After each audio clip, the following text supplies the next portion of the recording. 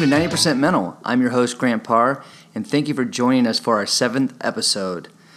Well, it's that time of the year where every Major League Baseball team is reporting to spring training, and baseball is just around the corner.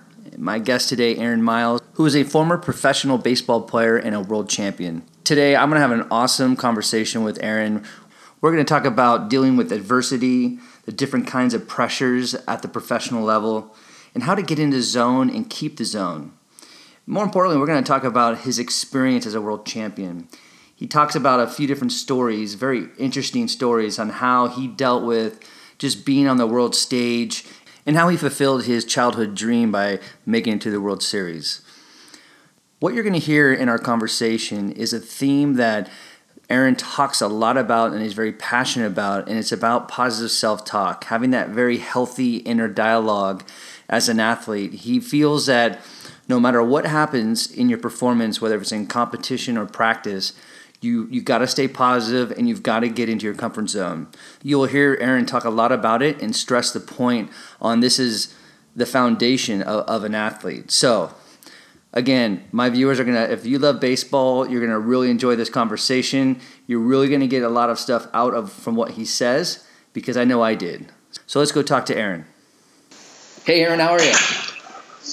Good. Thanks for having me, Grant. You bet, man. I'm excited, and I think my viewers are going to be really excited to hear kind of your thoughts and your perspective on mental performance and just kind of going back 17 years playing professional baseball. And I think they're really going to have a real enjoyable time listening to you talk.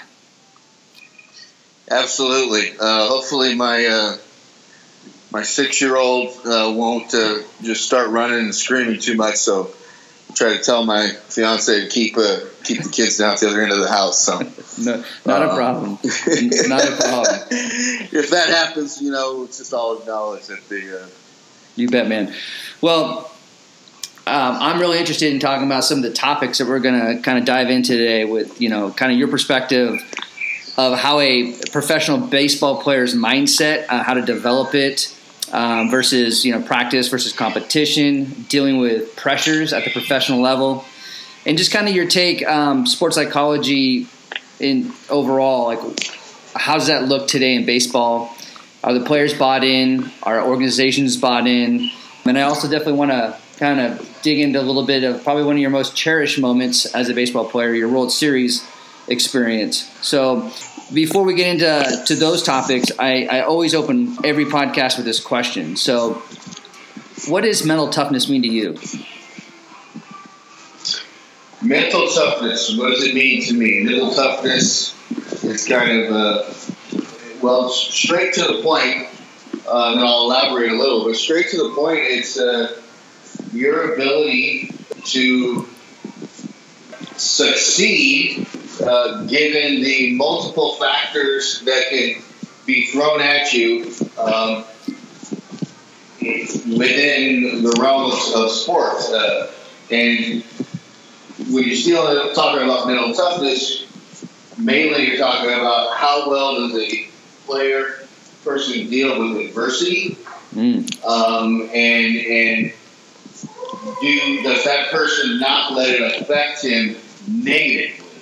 And the ability to, mental toughness is not just about the game being played; it's about the preparation, what it takes, and does somebody have the attitude, the desire, and to accomplish what they want to accomplish, and do they not let adversities or obstacles get in the way of where they want to go and what type of person they want to be, what type of athlete they want to be, what type of anything. The mental toughness is the ability to shut out the bad, turn the bad into good.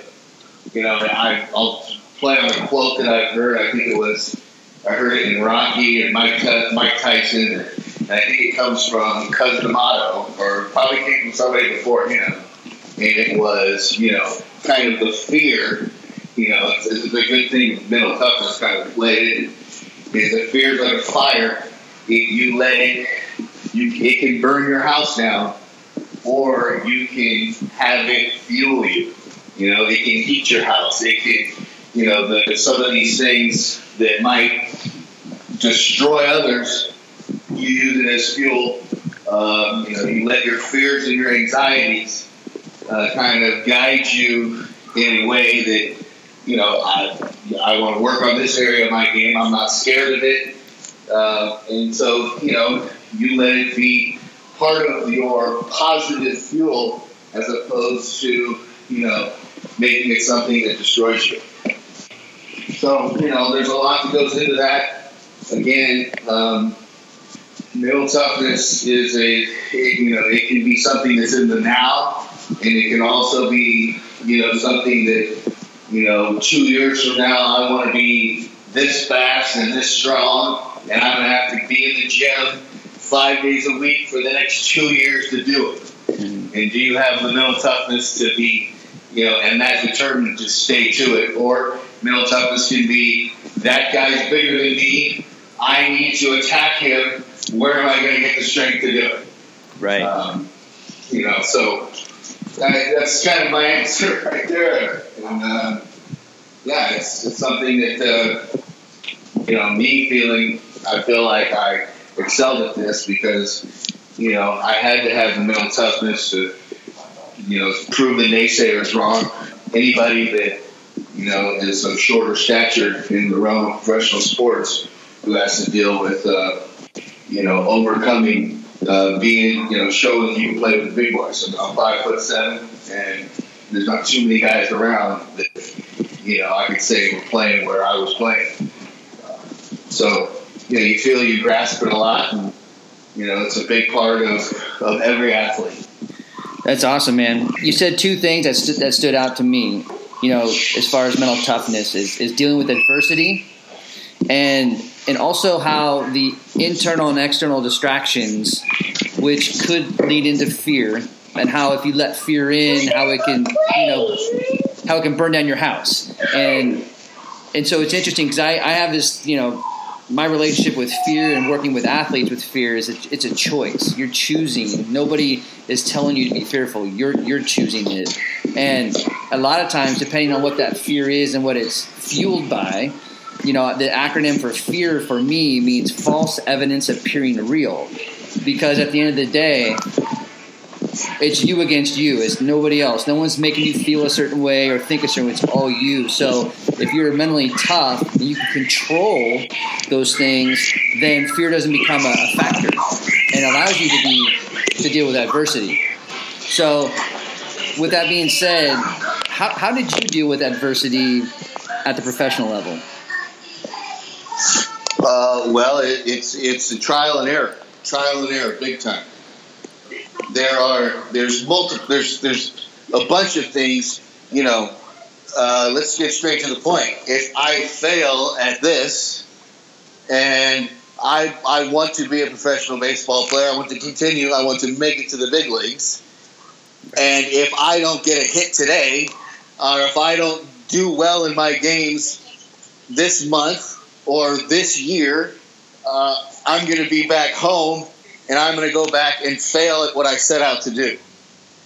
And every day you have to try to get rid of that as I need to get a hit every time, or I need to do well. And you need to compartmentalize that and, you know, set small goals. Because when we look at the big picture sometimes, it can be overwhelming, and that can just be a negative, you know, this huge thing above me that I think I can never overcome. So that's one thing. That's why it's really good to set small goals, you know, as an athlete, but always never really, you know, you want to compartmentalize that because you still want to revel in that sometimes, but you can't let it eat you up. You can't let it completely eat you up. So the question again was, how do you deal with some of this adversity, right? Yeah, how'd you deal with it? Okay. You have to be positive. You have to I remember one off season I came home and, I was thinking to myself, okay, these other guys are passing me up. So-and-so's a better prospect than me. The team's going to move up this guy ahead of me. You can't worry about that. What you have to do is take a good look in the mirror and say, what type of player am I? Who am I? Okay? And be honest with yourself about who kind of could you be like? Okay? And not wishful thinking like, I could be Babe Ruth or I could be, somebody, I could be Mike Trout. I can't be Mike Trout. So you have to take a good look at who you are in the mirror and say, what do I need to do to get better? And sometimes that's hard to think. Sometimes you're thinking, hey, I could still be Mike Trout. Okay? Right. So you need to have a realistic view of yourself, and you need to know what it is that you need to do to get better. And when you can do that, now you have a plan. Right. And having a plan should at least give you direction, and some of this negativity that might come about, like, I swung at the slider too much in the dirt, or, I need to be able to hit for more power. You need to know what it is that you need to practice on to conquer that. And, when you have failures back to back to back to back, you have to just take a breath, say other people have been here before. That's why it's good to know history. It's good to know history of other players. It's good to be able to read up on, Jose Canseco went 0 for 40 one time in the big leagues. He had a stint where he did that. So chances are somebody has been in a worse spot than you, and they climbed out of it.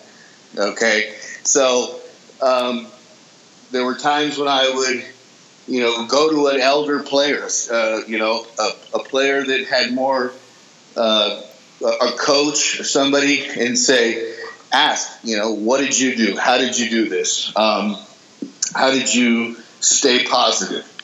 And, it gets back to knowing that hard work always pays off, having a plan, not blindly going at it, being realistic with yourself, looking in the mirror of who you can be, what you can accomplish, and setting small goals so you're not thinking too far ahead and trying to do too much at once. We try to do too much at once, a lot of times we're going to fail. And what we want is successes, and that's why sometimes you got to set your sights a little bit smaller at first. That's a big part of me dealing with failure, was understanding who I am and what I can do, and how to get better, and looking to guys in the past, and looking at, hey, there's failure all around, and you know that at some point it's going to turn. You just got to stay positive, not let it get you down. That's great. That's awesome. When you think of adversity, especially when you look at your career, you were drafted by the Chicago White Sox, and then you went to the Colorado Rockies, St. Louis Cardinals, Chicago Cubs, St. Louis Cardinals, Los Angeles Dodgers. How did you, from an adversity standpoint, how did you deal with moving from team to team almost every other year or every year? Well, there was times where I stayed in the same organization. Right. And part of, you realize that when you get into professional baseball, and I had a buddy of mine, I remember my first year with the White Sox. Actually, I was drafted by the Houston Astros. Oh. But, yeah, if you look at my thing, it also says I was taken in a different draft, a minor league draft by the White Sox. Got it. You go back before that thing. But so when I first got to the White Sox after being with the Astros, there was a player who I became great friends with who was traded away. that year in spring training. And he started crying when he found out he was traded. Because he built up all these relationships, and he was very close with these guys. It's the only family he's ever known besides his family back home. And he was really upset, and he cried right there, and, guy got traded. And a year later, he got traded back to the team. They wanted him back, and I ended up being good friends with him then. And so, he dealt with that. It was a big thing, moving teams, changing teams. You have to know, as far as when it comes to professional baseball, and I know this is, and some of these youngsters who play on a lot of these other teams, they can kind of get this feel right now too at this young age. But when you go to professional baseball, you have to consider yourself, you are your own business. I was Aaron Miles Inc., and where I'm at is not as important as what I'm doing, me perfecting my skills, doing what I need to do. And some of the adversity and the trials and tribulations of traveling and moving from team to team is, hey, you learn to make friends. You learn that you're going to be taken wherever your baseball takes you. And, you're going to have guys that you become close with and have to say bye to. And, you talk to hear some guys talk now, they're with these guys every day for 6 or 7 months, and then they go home to their, wife and kids. They go home to their families in the off season, and they maybe talk one time, and then, show up again next year in spring training, and you see them every single day. So, at some point, you become a professional, and for some guys, it takes a year or two, a couple of years to realize that it's a business, and you're going to be shipped off here and there. And when you do, hopefully you got a good personality and you make friends quick. But you got to know, keep your head on the prize, and that's your business. You're your own company, and that's professional baseball. Right. Well, was there a team that was there any of the teams that you got traded to? Was it hard leaving the team? Was there a team that was just hard? Well, sometimes it's hard making your way on a team when you might not fit as well.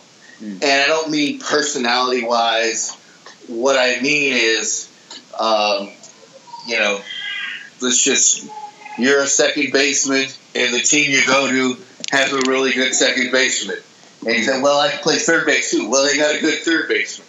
And, they got a good utility infielder who plays second and third too. I remember with the Reds, they had Brandon Phillips. I went to the Reds. Brandon Phillips is going to play 160 games a year. He's going to take 2 games off, maybe. Scott Rowland's going to play third base. There's some playing time there. He was getting older. So I figured, you know what? I might have some playing time at third. Then they got a backup. The shortstop was Orlando Cabrera, who was up in his years. So I wasn't considered a great shortstop then. So I knew that they were going to have to get an infielder who was going to play shortstop predominantly. So basically, I was in a situation where I need to play third base really well and show them that I should be the backup behind Scott Rowland, because Brandon Phillips ain't coming out the game. Right. And then I traded there, and it wasn't really a trade that actually was for me. It was they wanted to get rid of a salary from another player, and the Cubs that had gotten rid of me, get rid of my salary. I went to the A's, and the A's had kind of been like, well, we don't really got room for him. Okay, let's swap players. So it's like sometimes in baseball these happen, these bad contracts. Somebody is getting paid a pretty good amount of money, and they didn't really do well the year before, which I didn't. And so you end up kind of going to a team, and basically you're there if somebody gets hurt. Right. And, I actually ended up getting hurt that spring training as well. So it really hurt me. And, there was one player I was kind of going back and forth with, like, okay, they may keep him, they may keep me. Well, he had played a lot more third base than me. He could play second as well. They already had their backup shortstop. And I started looking at it like, I may be on the outs here. And that is a tough thing for a player who had only been in the big leagues for the last 5 years. And here I am going, wow, what's going to happen to me? And again, you go back to, that same mentality of rising the ranks to the minor leagues. Like, just keep coming to work every day, stay focused, do what you can to get better, focus on what it is that you do best, and know that if you just keep doing what you need to do, you keep working hard, preparing, that if you're going to end up somewhere. And I didn't end up making that team. I ended up getting released, sent home, ended up being picked up by the Cardinals a month later. So it all worked out in the end. But, you have to deal with some of that adversity, and you can't panic. You do your best. And you just know you can't get negative about it. You got to stay positive about it. I remember shaking Dusty Baker's hand and Walt Jockney's hand when they released me. And I said, I'm going to beat you guys this year. I'm going to get on one of these teams, and I'm going to beat this year. And, to me, I was not bitter because I said, look, it made sense to me. I didn't fit on that team as well as I fit on other teams. Right. It just happened to be I was in spring training with them. And, they smiled at me and they go, you know what, Miles, I hope you get the chance to beat us because you're a good guy and, you just didn't fit on this team. And, you could have made it. Maybe we got an injury here or there, and then you move your way in. So that's a lot of times that's baseball, especially for a utility player as myself. Got it. Well, when you talk about having a mindset, well, I'm going to ask you kind of a two-part question here. When you're playing in AA and playing in AAA, is your mindset different playing at that level versus playing at the premium professional level? And are the pressures different from AA, AAA ball versus professional ball? Well, you just said it. The only difference is the pressure. Okay? That is 100% it. Now, there's pressure in AA and AAA, especially if you have that huge cloud over your head of, I'm trying to be a baseball player, I want to play in the big leagues, I want to do what I have to do that. And, I got kids and, I need to make enough money in a short period of time to set myself up. There's all these, I want to be able to walk down the street and say I'm a big leaguer, But in the big leagues, when you're in the big leagues, you know that if you mess up, it's going to be on TV, on SportsCenter. It's going to be on the local channel news. You're going to have a reporter in your face saying, you messed up, we lost because of you. Okay? Right. And in AAA, you still might have that, but it's nowhere near the magnitude of being in the big leagues. In AAA, sure, you're playing for the Sacramento team, which Sacramento's a big city and everything, but it does not have this. It's not as big. It just isn't, and we all know that. And it gets bigger every step you go. But when you're in the big leagues, that's what it is. And that pressure right there makes you unbelievably better. Not in a sense where now all of a sudden I'm so much better, but now you've got eyes on you every single angle. And every play is dissected. Oh, look, you should have been right here. You should have you should have vacated your spot a little bit earlier.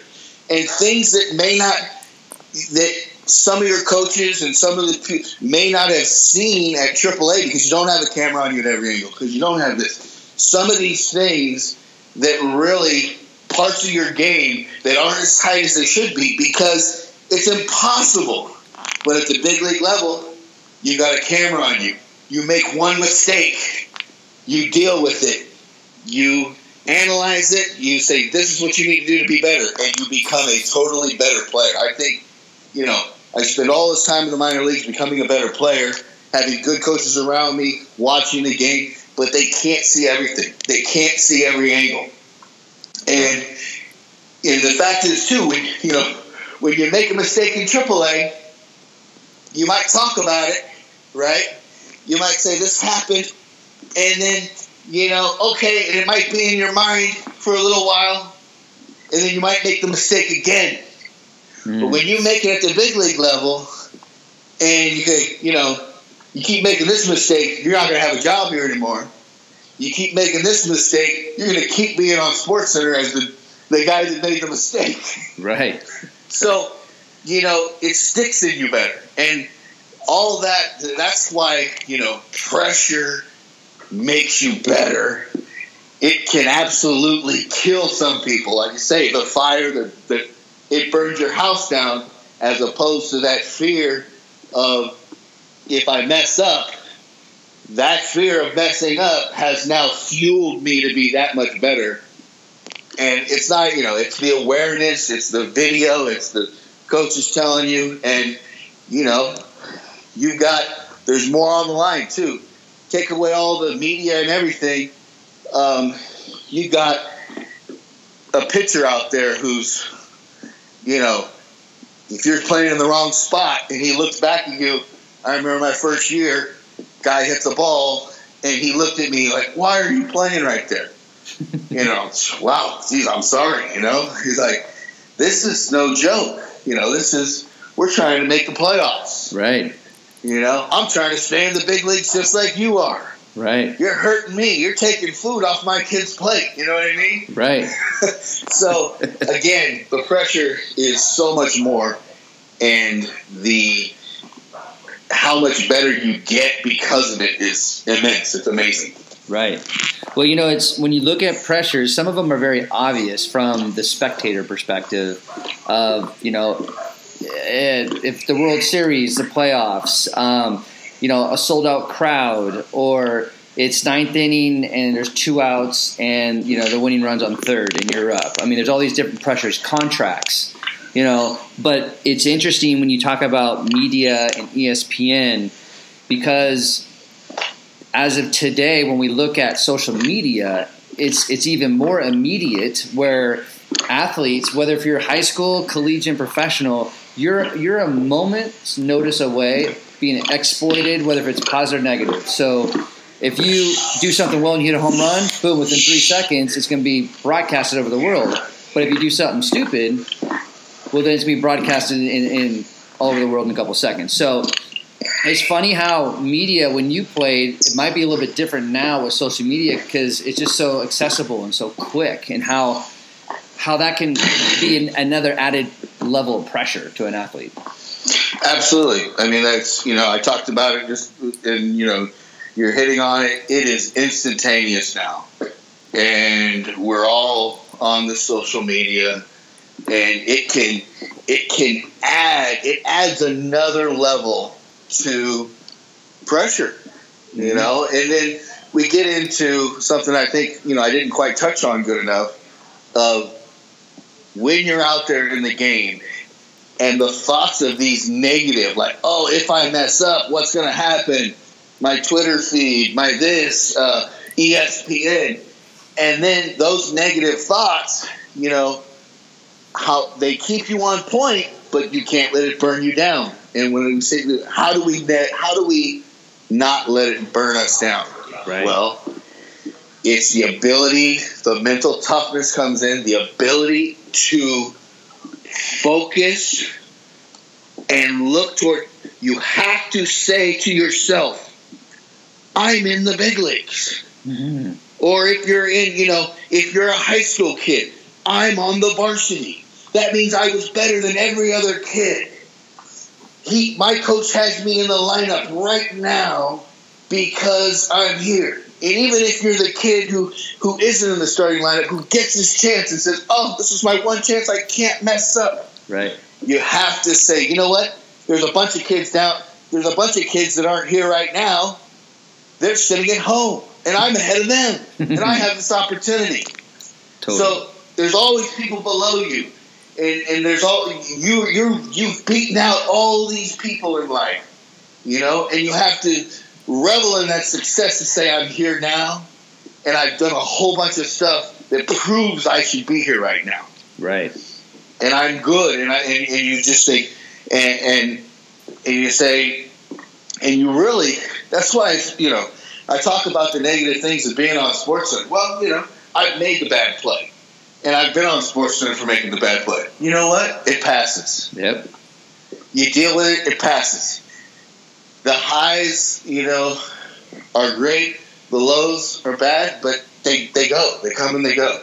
And you need to recognize the fact that you are good. You are there for a reason. You are there because you've made the play right many times. And you have to focus on, I'm a winner. I'm a winner. Not, oh, God, I hope this doesn't happen.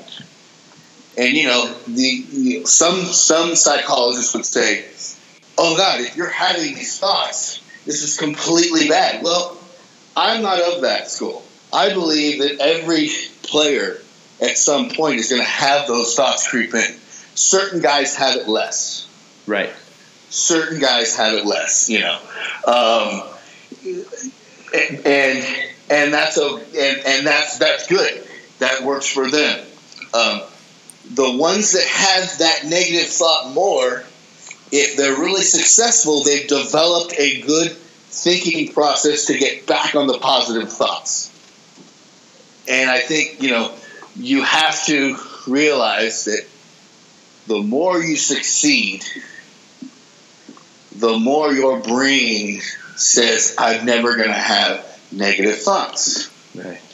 And it's like, for instance, and success is all relative too. I mean, all of a sudden you're been getting 3 hits a game, and then all of a sudden you look at who's pitching tomorrow, and you're like, ooh, it's Roger Clemens.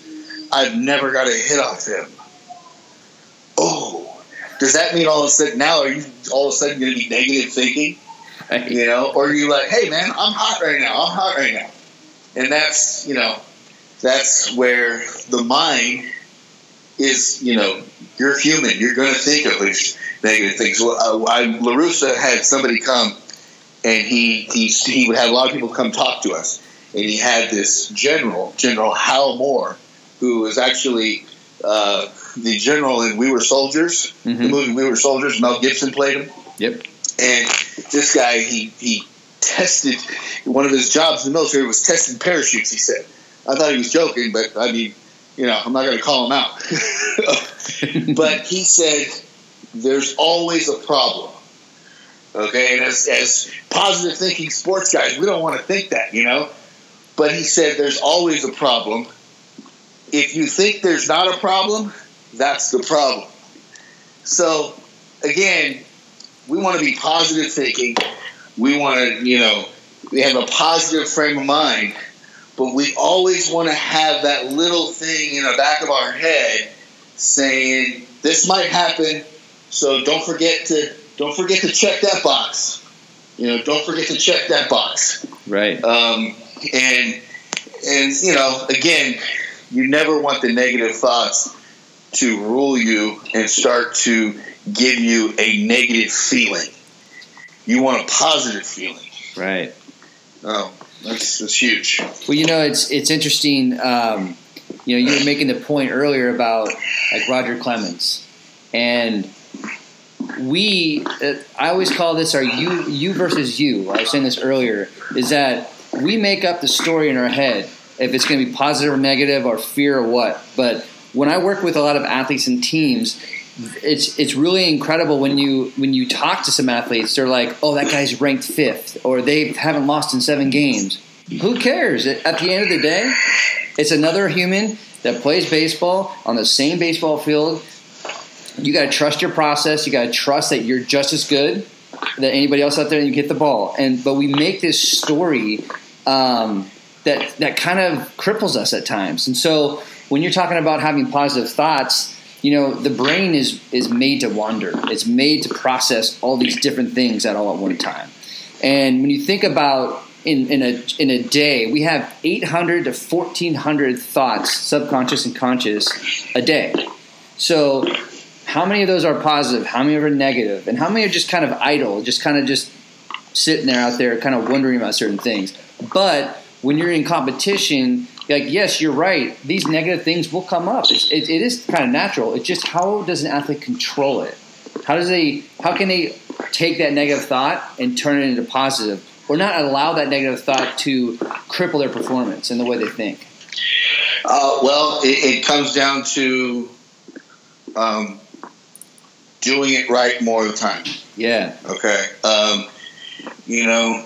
One of my buddies used to say, hey, if you're starting to get some negative thoughts on ground balls hit you, maybe it's because the field's bad, And be like, well, then maybe you need to take 30 more a day until you go like, man, I feel really good now because I'm taking more and I just feel better, and the negative thoughts are, or maybe that field's so bad that taking more of them actually hurts you because you're just proving that this field's terrible and these balls keep taking bad hops and you keep getting bad hops and you keep messing up. Right. So we'll go into places sometimes, especially in the league I am now, and the infielders start getting a couple ground balls hit, and they start not looking like they're in their same mode, and they're almost defensive. And I say, hey, look, we're done. We are done. Right. We are not going to keep this negative thought in our head. Screw it, we're not going to do it, and just the ball's going to be hit at you in the game, and you're going to get a good hop. Right. And when you do get a bad hop and you do make an error, guess what? The next one's going to be a good hop, and whatever. The other team's got to deal with it too. The other team has to deal with it too. Yep. And so you have to be. Again, it gets down to, I proved I can be here. Yep. I proved it. I can be here. That's why I'm here right now. I'm the best option we got. I'm the best one. Okay. And I'm not going to let this opportunity go. I'm not going to do it the wrong way. Okay. I mean, you can say, we all say, you talked about the baseball, and these guys haven't been beat, or this guy throws like, you know what? In baseball, it's only the ball. Right. The pitcher's throwing it. He's got to throw it. I mean, yeah, there's a good hitter out there, or there's a bad hitter, but you throw that ball, you're done. You're done. Right. The hitter is, that guy throws it. Guess what? It's a baseball, and it has to go over this plate. Mm-hmm. So guess what? You're going to get a chance to swing at a baseball over a plate. And then the infielder, it's just a ball rolling at you. Now you get into football or boxing, and now it's, I've got to move that body, or that body's going to try and tackle me. Then my technique's going to be better. He's a bigger guy. I'm going to go after him because I'm going to have better technique. I'm going to get under him. Thinking of positive thoughts, staying in the now, and just knowing that all your preparation that you've done has put you in a good place to succeed. Yeah. And if you have that negative thought, go right back to, man, I practiced good this week. I had a great practice. Right. You know what? Yeah, and even though last week I made an error that hurt us, but guess what? I'm back out here again, and I had a great practice, and I'm feeling good. And if the field's terrible, you've got to find a way to have a good feeling. Right. And sometimes it's Sometimes the ability to have a good feeling, sometimes it's completely stepping away from the realm that you're in. Yeah. You go, you know what? Something's going to happen here. It's either going to be good or bad. Okay? But guess what? I'm going to be at home tonight eating my mom's cooking. And I'm going to go to sleep and I'm going to watch my favorite TV show. And I'm going to wake up tomorrow and I'm going to get to practice and do everything I do to play this game again. Who cares what happens? Life goes on. Right. And when you can separate the moment of the athletic and say, this is just what it is, and, you know, it's hard to do sometimes because the game means so much to you. And you know, but the best do it. And I think it's really important that when you do fail, and it hurts, and this is one thing I try to tell everybody, it does hurt. You're out there again. You're out there again. You didn't give up. You didn't say, you know what, after that last play, I'm done, I'm never playing again. Right. You know what I mean? The fun and the greatness in the competition. You may not always win, you may not always succeed, but you live to play again. You live to fight another day, you know, and you say, and you just tell yourself, you know, hey, you got, and this is one of the biggest things. If you are going to continue to play sports, if you are going to continue to play sports, you are going to have to deal with failure. Big time. You are going to have to. Big time. And it's part of the game. And when you realize it's part of the game and it will pass, then you just say, now it's like, you know what? Those things happen. Let's think positive, though. Because you know what? Chances are, if I'm still playing and I'm the one out here right now, I'm making the play more than the next guy, and that's why I'm out here right now. Yep. And you know what's interesting when you think about negative thoughts? It's really hard. I don't care if you're performing or not. I mean, you could be just in your home, you know, moving around your home, doing things. If you're living in negative thoughts, it's really, really hard to move forward. It's really hard. Because you get kind of paralyzed and crippled by these negative thoughts, and they can turn into something bigger if you let it. So like you're saying that having a healthy inner dialogue, that positive self-talk is huge when dealing with adversity, dealing with failure. So that's huge. You know, and this is more from a high school perspective, that when I'm working with teams and athletes, majority of the time when I'm working with at that level, when I ask a team or an athlete what their relationship is with pressure, is it positive or negative? And a lot of them will say it's negative. And so what I do is I try to teach them to embrace those moments where fear comes in or when it's very high pressured. So when you think of baseball, especially in a hitter, like I was kind of painting that scenario earlier, when it's ninth inning, there's 2 outs, and the game-winning run is on third. As a baseball player, do you thrive for those moments? Do you embrace that moment? Do you want to be in that moment every time, or does it get scary sometimes when you were playing at professional level? I love being in that moment, and you know, part of it is you know, here's a good way of looking at it. To say, I'm on the right side of this. As a hitter, you know, you're supposed to fail if you're good 7 out of 10 times. You know? So why wouldn't you want to be in that moment? Because, you know, the stats say you're supposed to fail. So if you do well, hey, you just did an amazing thing. If you don't, then it's like, hey, you know, it's tough. It's in the stats. Right. And if you're the pitcher, you've got to think, you know what? It's hard to hit. The best hitters only going to hit 3 out of 10 times. I got 7 other guys out in that field going to catch it, even if he does hit it. Right. You know, he might even, and this is one of my favorite sayings, baseball is one of the only sports, maybe you can find another one, that you can do everything wrong and succeed. And you can do everything right and fail. You can line out, hit the greatest shot ever as a hitter, and it goes right to the shortstop. Or right to the center fielder. Or you hit it over the fence and the center fielder goes up over and catches it.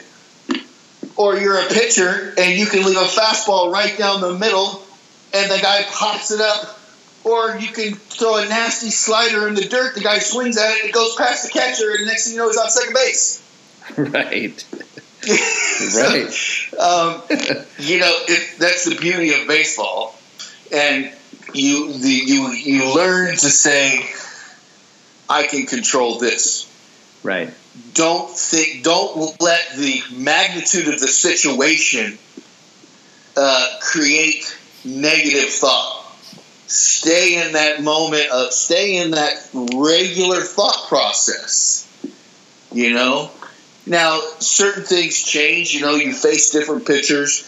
You need to look in this area, that area. You always want to stay in a thought process that's going to give you the best opportunity to succeed. Okay. And sometimes, just thinking about situations, sometimes thinking about the negative thing can help a little bit, but most likely there's a better way to think of it. For instance, okay, let's say I'm facing Trevor Hoffman, who has a really good changeup. Okay, I go up in a situation where I have a chance to win the game. I know he's going to throw it to me.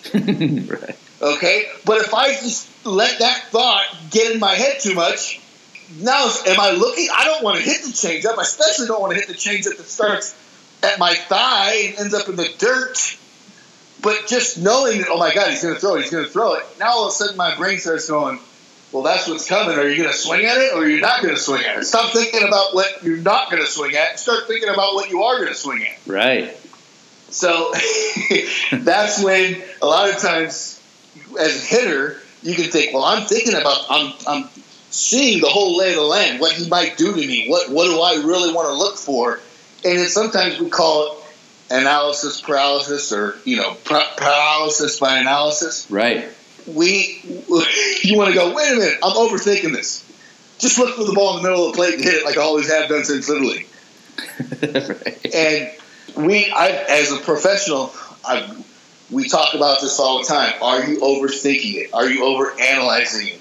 Is the overanalyzing it is all because we have all this information. We've got these iPads at our disposal, every camera angle. What did he throw me last time? I remember being on teams where the whole team was struggling hitting in a certain stint.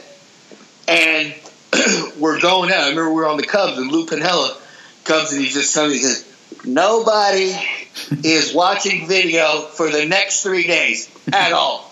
Nobody. Right. And we're like, what? And some of the guys that love it are like, how can he do this to me? He's like, we didn't have that when back in the day. I played without it. You guys are going to play without it. And he wanted to just clear our minds of it. Right. And, sometimes you're like, oh, I want to see what he did to me last time. Well, last game he struck you out 3 times. You really want to watch that? Right. You know what I mean? Right. You really want to watch that? Well, yeah, I want to see how he did it. How he did it, he just beat you up. That's how he did it. You know what I mean? Right.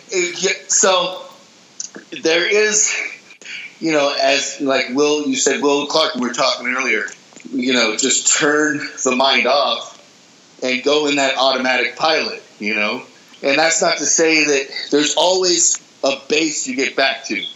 That relaxing guy who's just taking BP, the ball's in the middle of the plate, crush. Right. And of course, as a hitter, you think, this guy has this stuff.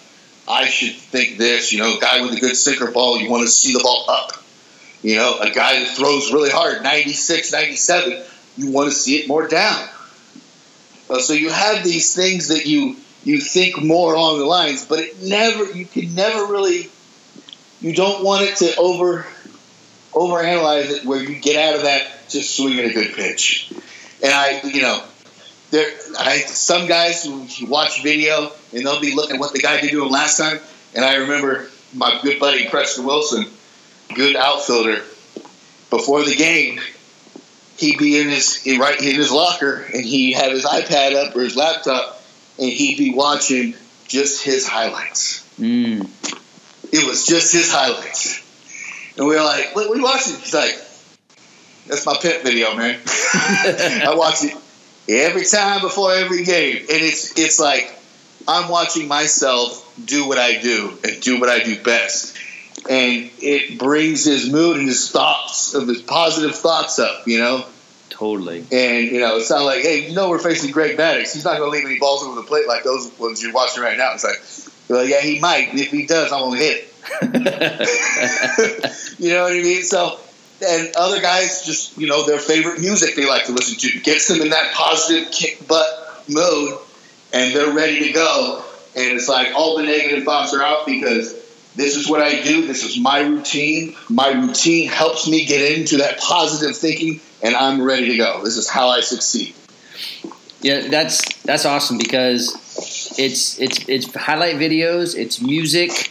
It could be getting on a phone with somebody, whatever it is to get you locked in, get you dialed in. And when you do that, you not only are you confident, but your motivation is just at a level where you're almost bulletproof when you're going into a situation where you've done the right things, where you've followed your own performance routine, right? So I love it. I love it that baseball player was checking out his highlight films because, again, that's one of the things that I like to do with athletes when they're dealing with confidence issues is go look at your highlight reel.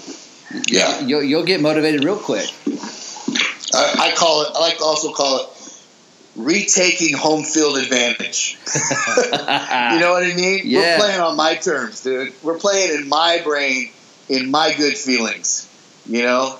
It's not some negative atmosphere. Right. This is how I put myself in my positive atmosphere. Even when I'm on the road playing in a hostile environment, in my own brain, I have home field advantage. Right. Exactly. Yeah. Exactly. Well, you were talking about hitting as well earlier, because you hit when you were playing baseball. You went both ways. You hit both ways, which is incredible. I can only imagine being a professional baseball player how much you have to visualize your performance at the plate. Did you spend a lot of time visualizing on both sides of the plate? Well, it's an interesting thing. I mean, you know, for one, you have to, you know, put in the work on both sides of the plate, you know, for a long time. I mean, I was doing this when I was really young. So I was honing the skills from both sides. In a way, I feel it's in my own way of thinking, how do I attack pitchers and my thought process when I go up there. I have one plan to hit for two sides. Okay, and we know if we're facing if I'm facing a lefty, I'm batting right-handed. If I'm facing a righty, I'm batting left-handed. Okay, so if you're just a right-handed hitter, you have to learn to hit the slider from the righty going away from you. And then you also have to learn to hit from the lefty coming into you. Okay, well, me, I only had to learn to hit sliders breaking in. Wow. Okay, which is a huge advantage. That's why it's an advantage to switch hit. I never had to learn how to hit a slider that breaks away from me. Right. Okay, so that's kind of the big aspect in that.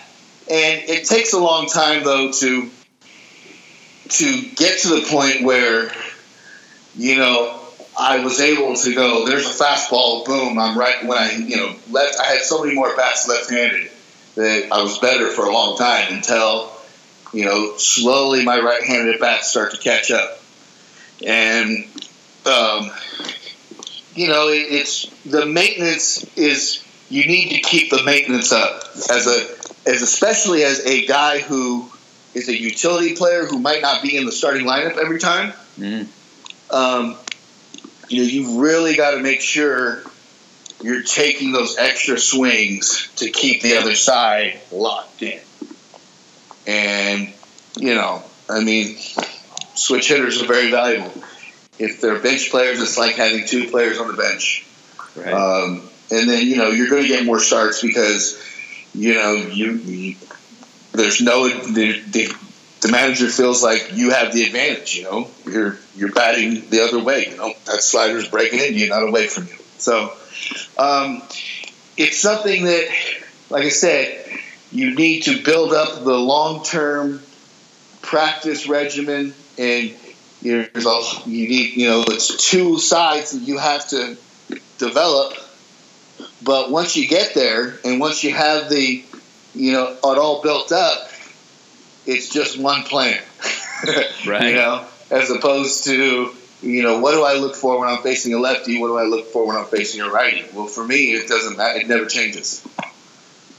Certain pitches are different, and those things change.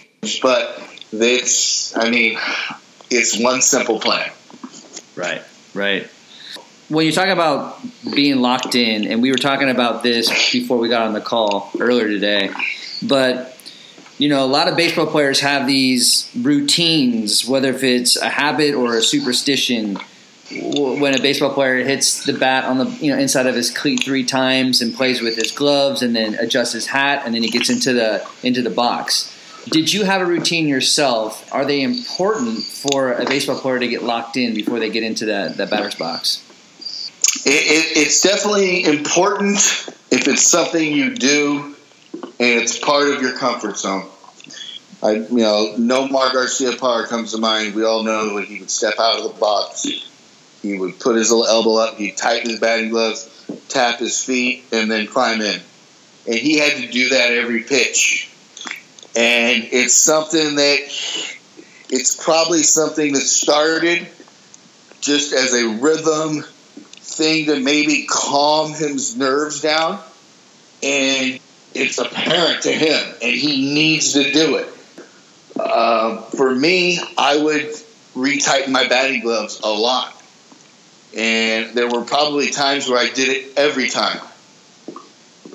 And I think as I got a little older, I feel like I still had it, but I noticed myself not doing it every time. And, I think to myself, I'm like, wow, why do I not do it sometimes? And it could be my mind is preoccupied with some other thought, or I'm not I'm not needing that. I'm already in my comfort zone. Therefore, I don't need that twitch to get me there. Right. And it's weird because sometimes I feel like, God, I should probably do it every time, but there were times where I wouldn't do it. And it was like, I think it had to do with, I want to believe that when I was younger, I didn't really have this brain that knew all the nuances of, that pitch looked like this. Okay, look a little more up, or okay, he's going to do this to me. Wait for your pitch, or wait for this, or his ball moves like this, so I should look in this area. I didn't have that as much when I was younger as I do now. Right. So when I was younger, it was more like, oh, the ball's coming, and who knows where it is, and it was like I didn't have anything to think about besides just hit.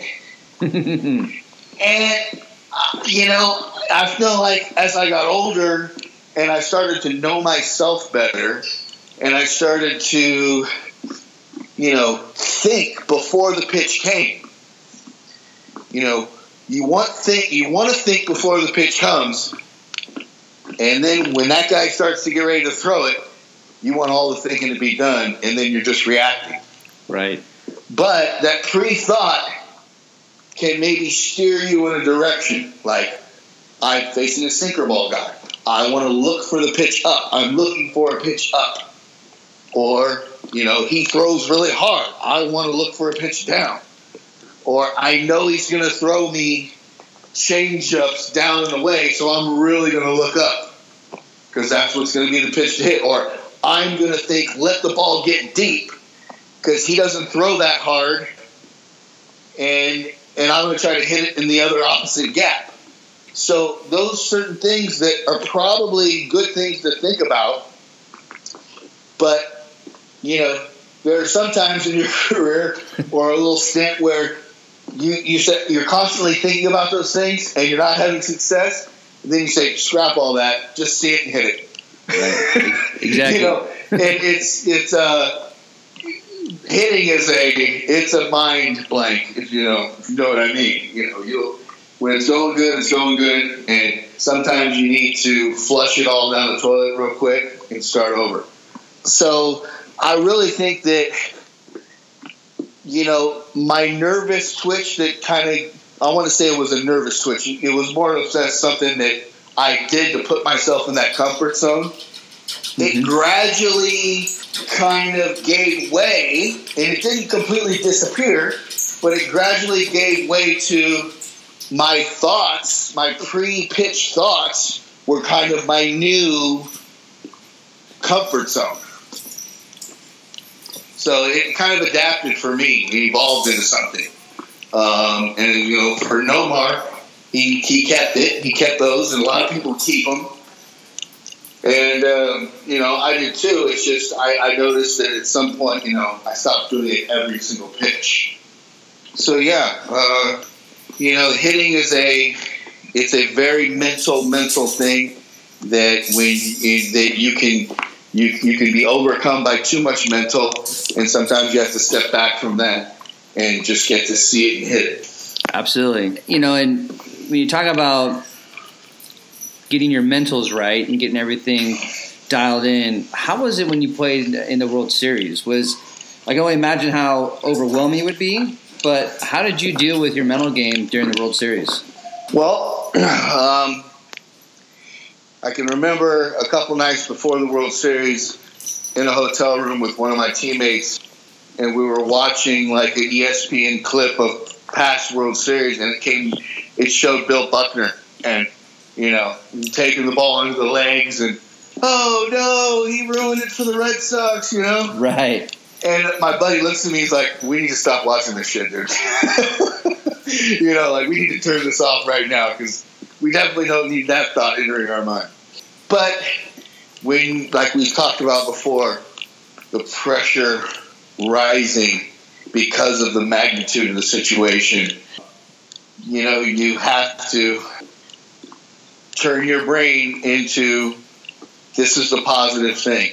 You know, and I remember being on the field going, oh man, the whole world is watching, you know? Right. Oh man, like, you have a chance to be a St. Louis hero of God, basically, right. You know? Or you could be the most hated guy, right. You know? And in the end, I remember thinking this, I go, you know what?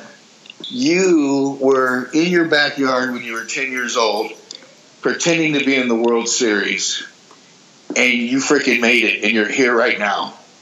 And this is it, you know? That right there, oh my God, you just accomplished something. Right. Like, this is an unbelievable accomplishment. How good do you feel right now that you came the fruition of all that hard work and everything of being a little kid, and now you're actually doing it. And that's a good feeling. And you say, wow. And then you think, I made it. Like, you know, what? Like, what if you're that little kid and you're like, hey, you know, you're going to make it to the World Series. I'll stop right there. I made it to the World Series? Okay, it's good enough for me. You know, I don't care what happened. I made a bad play like Bill Buckner. Who cares? You said it. You already had me at, I made it to the World Series. So, right. You know, but again, we're competitors. We want to win. We know the magnitude. You're there. Now you're there. Big deal. Okay. You're there. You have to just think, again, this is an amazing accomplishment. I'm here. I'm in the game right now because I'm the best that there is. I'm the best that there is. It's awesome. I'm playing on the world stage right now because I earned this. Yeah. And I'm here. And we're going to beat these guys. We're going to beat these guys. And you start trying to fill your head with good, positive thoughts, and through a 162 game season, the fact that you're still out there, the fact that you made it through AA to AAA, to AAA to the big leagues, you stayed in the big leagues for 3 or 4 years. The fact that you've done all that means you succeeded more than you failed. Right.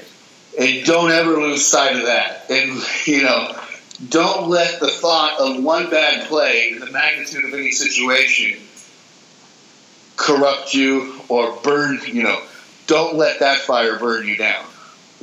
Because that's the same fire that kept you going. The fact that you want to do well, the fact that you when you have messed up, you came back. Right. And, it's that's the beauty of sports is no matter what, no matter how positive, no matter how awesome you are, if you keep playing, you're going to fail. Right. And you're going to succeed. But that's the beauty of sports. There's nobody. I guess the Harlem Globetrotters are like 952 and 0. They've never lost. But, right. I told my kid the other day we were watching it, I'm like, it's fake, right? He's like, what? It is? And I'm like, yeah. The guy didn't even cover him, He was like, oh, I just thought this was an unbelievable team, But that's the, you can't ever lose sight of that. And that's the beauty of sports is no matter what, there's always the flip side. There's always a loser, and there's always a winner. There's always a loser, there's always a winner. But the real losers are the people who aren't playing or the people who stop. Yep. Of course, I'm retired. I'm not playing anymore. But, I didn't get pushed out because of negativity. Right. And I didn't stop playing because I failed one time. Right. It's better off to be playing and fail than to never have played at all. It's better to have loved and lost than never have loved at all. It's true in sports. Right. It is. Absolutely. Yeah, it's awesome. That's awesome. One more last question before we go here. What do you think, as of today, at the professional level, professional baseball? Do you think sports psychology or mental performance is embraced by players and organizations, or is it something that we're still trying to catch up to or catch on to? I think it's something that most every team in baseball has somebody come in and talk every year about the mental part of the game. Right. And again, if you've been in the big leagues for 15 years, you probably heard it 15 different times in spring training. And every team has a sports psych guy. Okay. It's huge. It's huge. And I do think that certain teams pay more attention to it than others. And it's one of those things where, especially when you're at the top, and this is something that I think it's so much more valuable at the lower levels, because these are players who may possibly get beat by their own negative thoughts and not reach their potential. Right. But you have to understand, if you're talking to a bunch of big leaguers, you're talking to the guys, that's the cream. They've risen to the top, you know what I mean? And then you look at the all-stars of those guys, and they're the top of the cream. And so most of these guys their brains are already working at a really good mental toughness, positive thinking way. Now, within that, there are definitely people who can think better. I remember the guy said, negative thoughts are bad, negative thoughts are bad, negative thoughts are bad. And, I tend to think that they're not all bad. they're bad if you let them burn you. You know? But you got to let it heat your house. You know, you got to let it heat your house, not burn you down. Right. And I remember the one guy, said, if you're outside and you've got 6 laps to run and it's 100 degrees, and you're like, oh God, it's 100 degrees out here. It's so hot. Guess what? It just got hotter. Right. That's what he says. Instead of thinking that thing, you know what? I could do this all day. I could do another 15 degrees. It could be hotter and I'd still be out here running. You're right. If you think that, well, it's just not as bad. So it's huge. It's huge in sports now. There's a guy out here in San Rafael who you might want to talk to, who's he claims, he's a guy who played in the big leagues. He had an amazing World Series, and then he ended up not really having a great big league career. His name was his buddy Biancalana, who played shortstop for the Kansas City Royals. And he claims, he was like, man, when I was in that World Series, I was in what we call the zone, where my brain was completely working at optimal level. There was no negative thoughts. Everything was great. He's like, and then the next year, it's like I couldn't get that same feeling. And then 2 years later, I was like out of the big leagues sitting at home.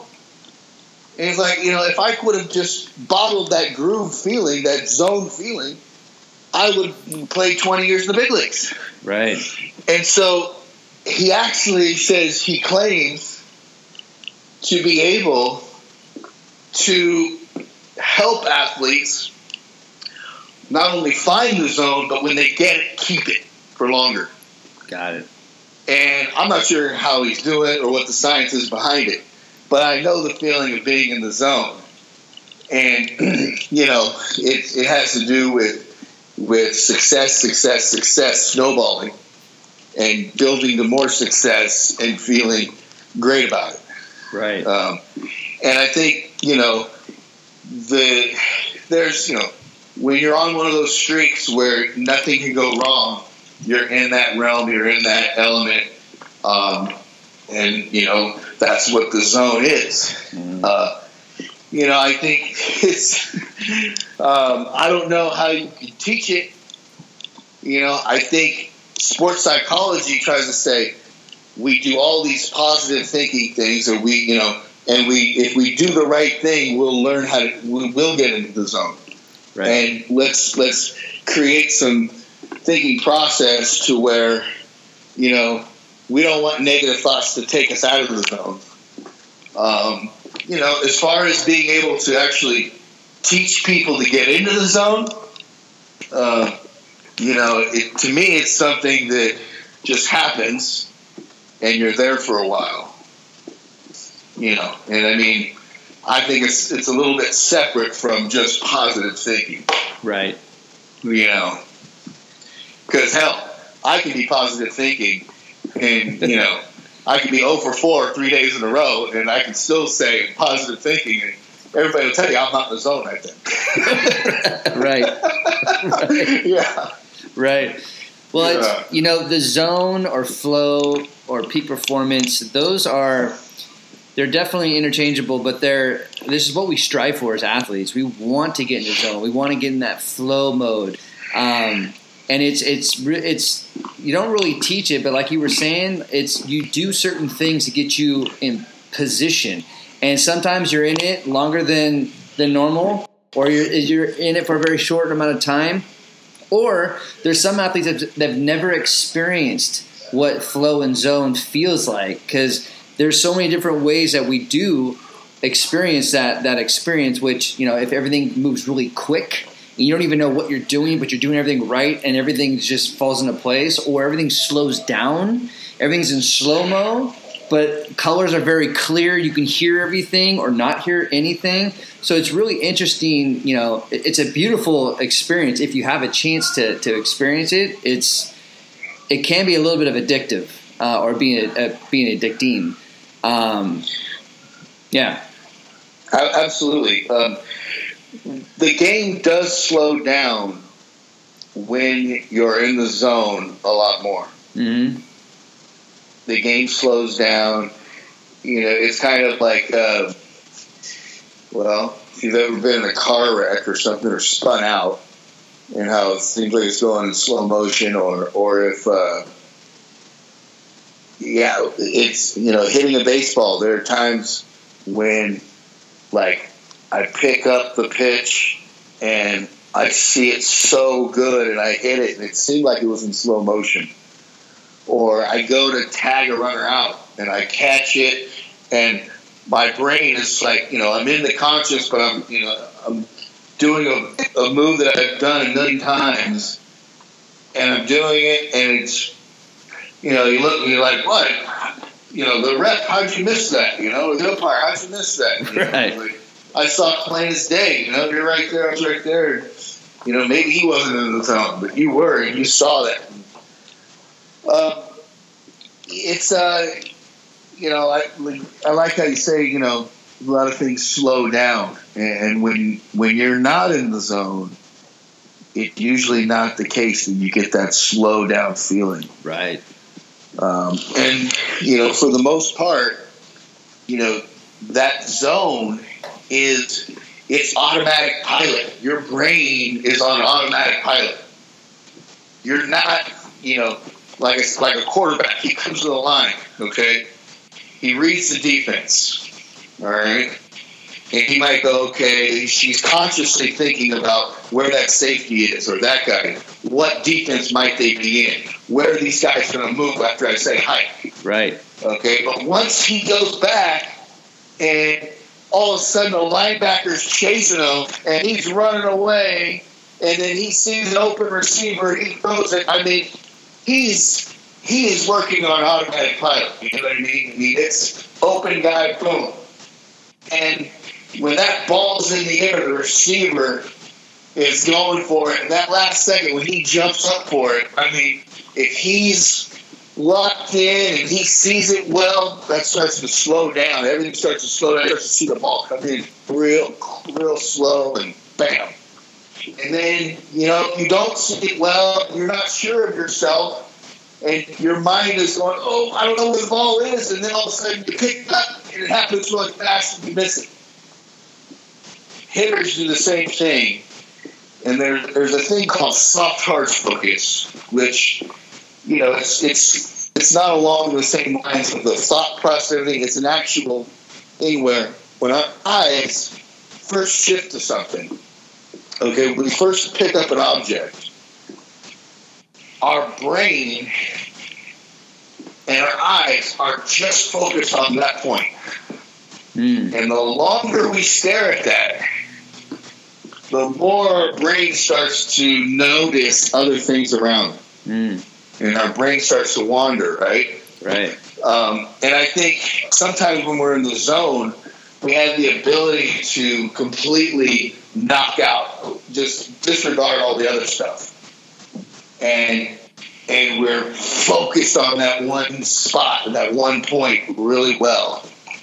And also, as a hitter, that's what I say, you want to pick up that ball. You don't want to be just staring at the pitcher. You want to pick up the ball right at release point. And when everything, and then you are only locked in on that. And so, yeah, the unconscious, man, when you're just going on automatic pilot, you think about certain things, but when you're in the moment, when those things are happening so fast to the spectator, but to the athlete that's in it, in his brain, it's happening very, very slow. And I think, when you have negative thoughts and you don't see it as well, it happens a lot faster. Right. Exactly. Yeah. Exactly. Yeah. Well, what I like to do at the end of every podcast, I always like to promote a book. So this is an awesome book. If you guys, my listeners, are interested, it's called Mental Keys to Hitting, a handbook for strategies for performance enhancement. And the author is H.A. Dorfman. So definitely check this out if you're interested. Aaron, man, it's been awesome talking to you. Love just kind of hearing the way you think about mental performance and sharing your not only your experience as a professional athlete, but just your experience at the World Series. So, man, I thank you for your time, and definitely want to have you back on the show to talk about some more stuff, because it seems like there's a lot more things that we can talk about. Man, there is. I appreciate you having me on. It gets me excited. You know, I'm going to be getting back into my season. It's definitely good to refresh the brain on all these subjects, because, you know, every time you talk about something else pops up that you remember another angle or whatever. So yeah, it's great. Thank you. I enjoyed the conversation, and hopefully, you know, there's some athletes out there or some people that, you know, they listen to your show, they will take something away from what I have to say and what we discussed. Thank you very much for having me on. Appreciate it. Awesome, man. Awesome. Thank you.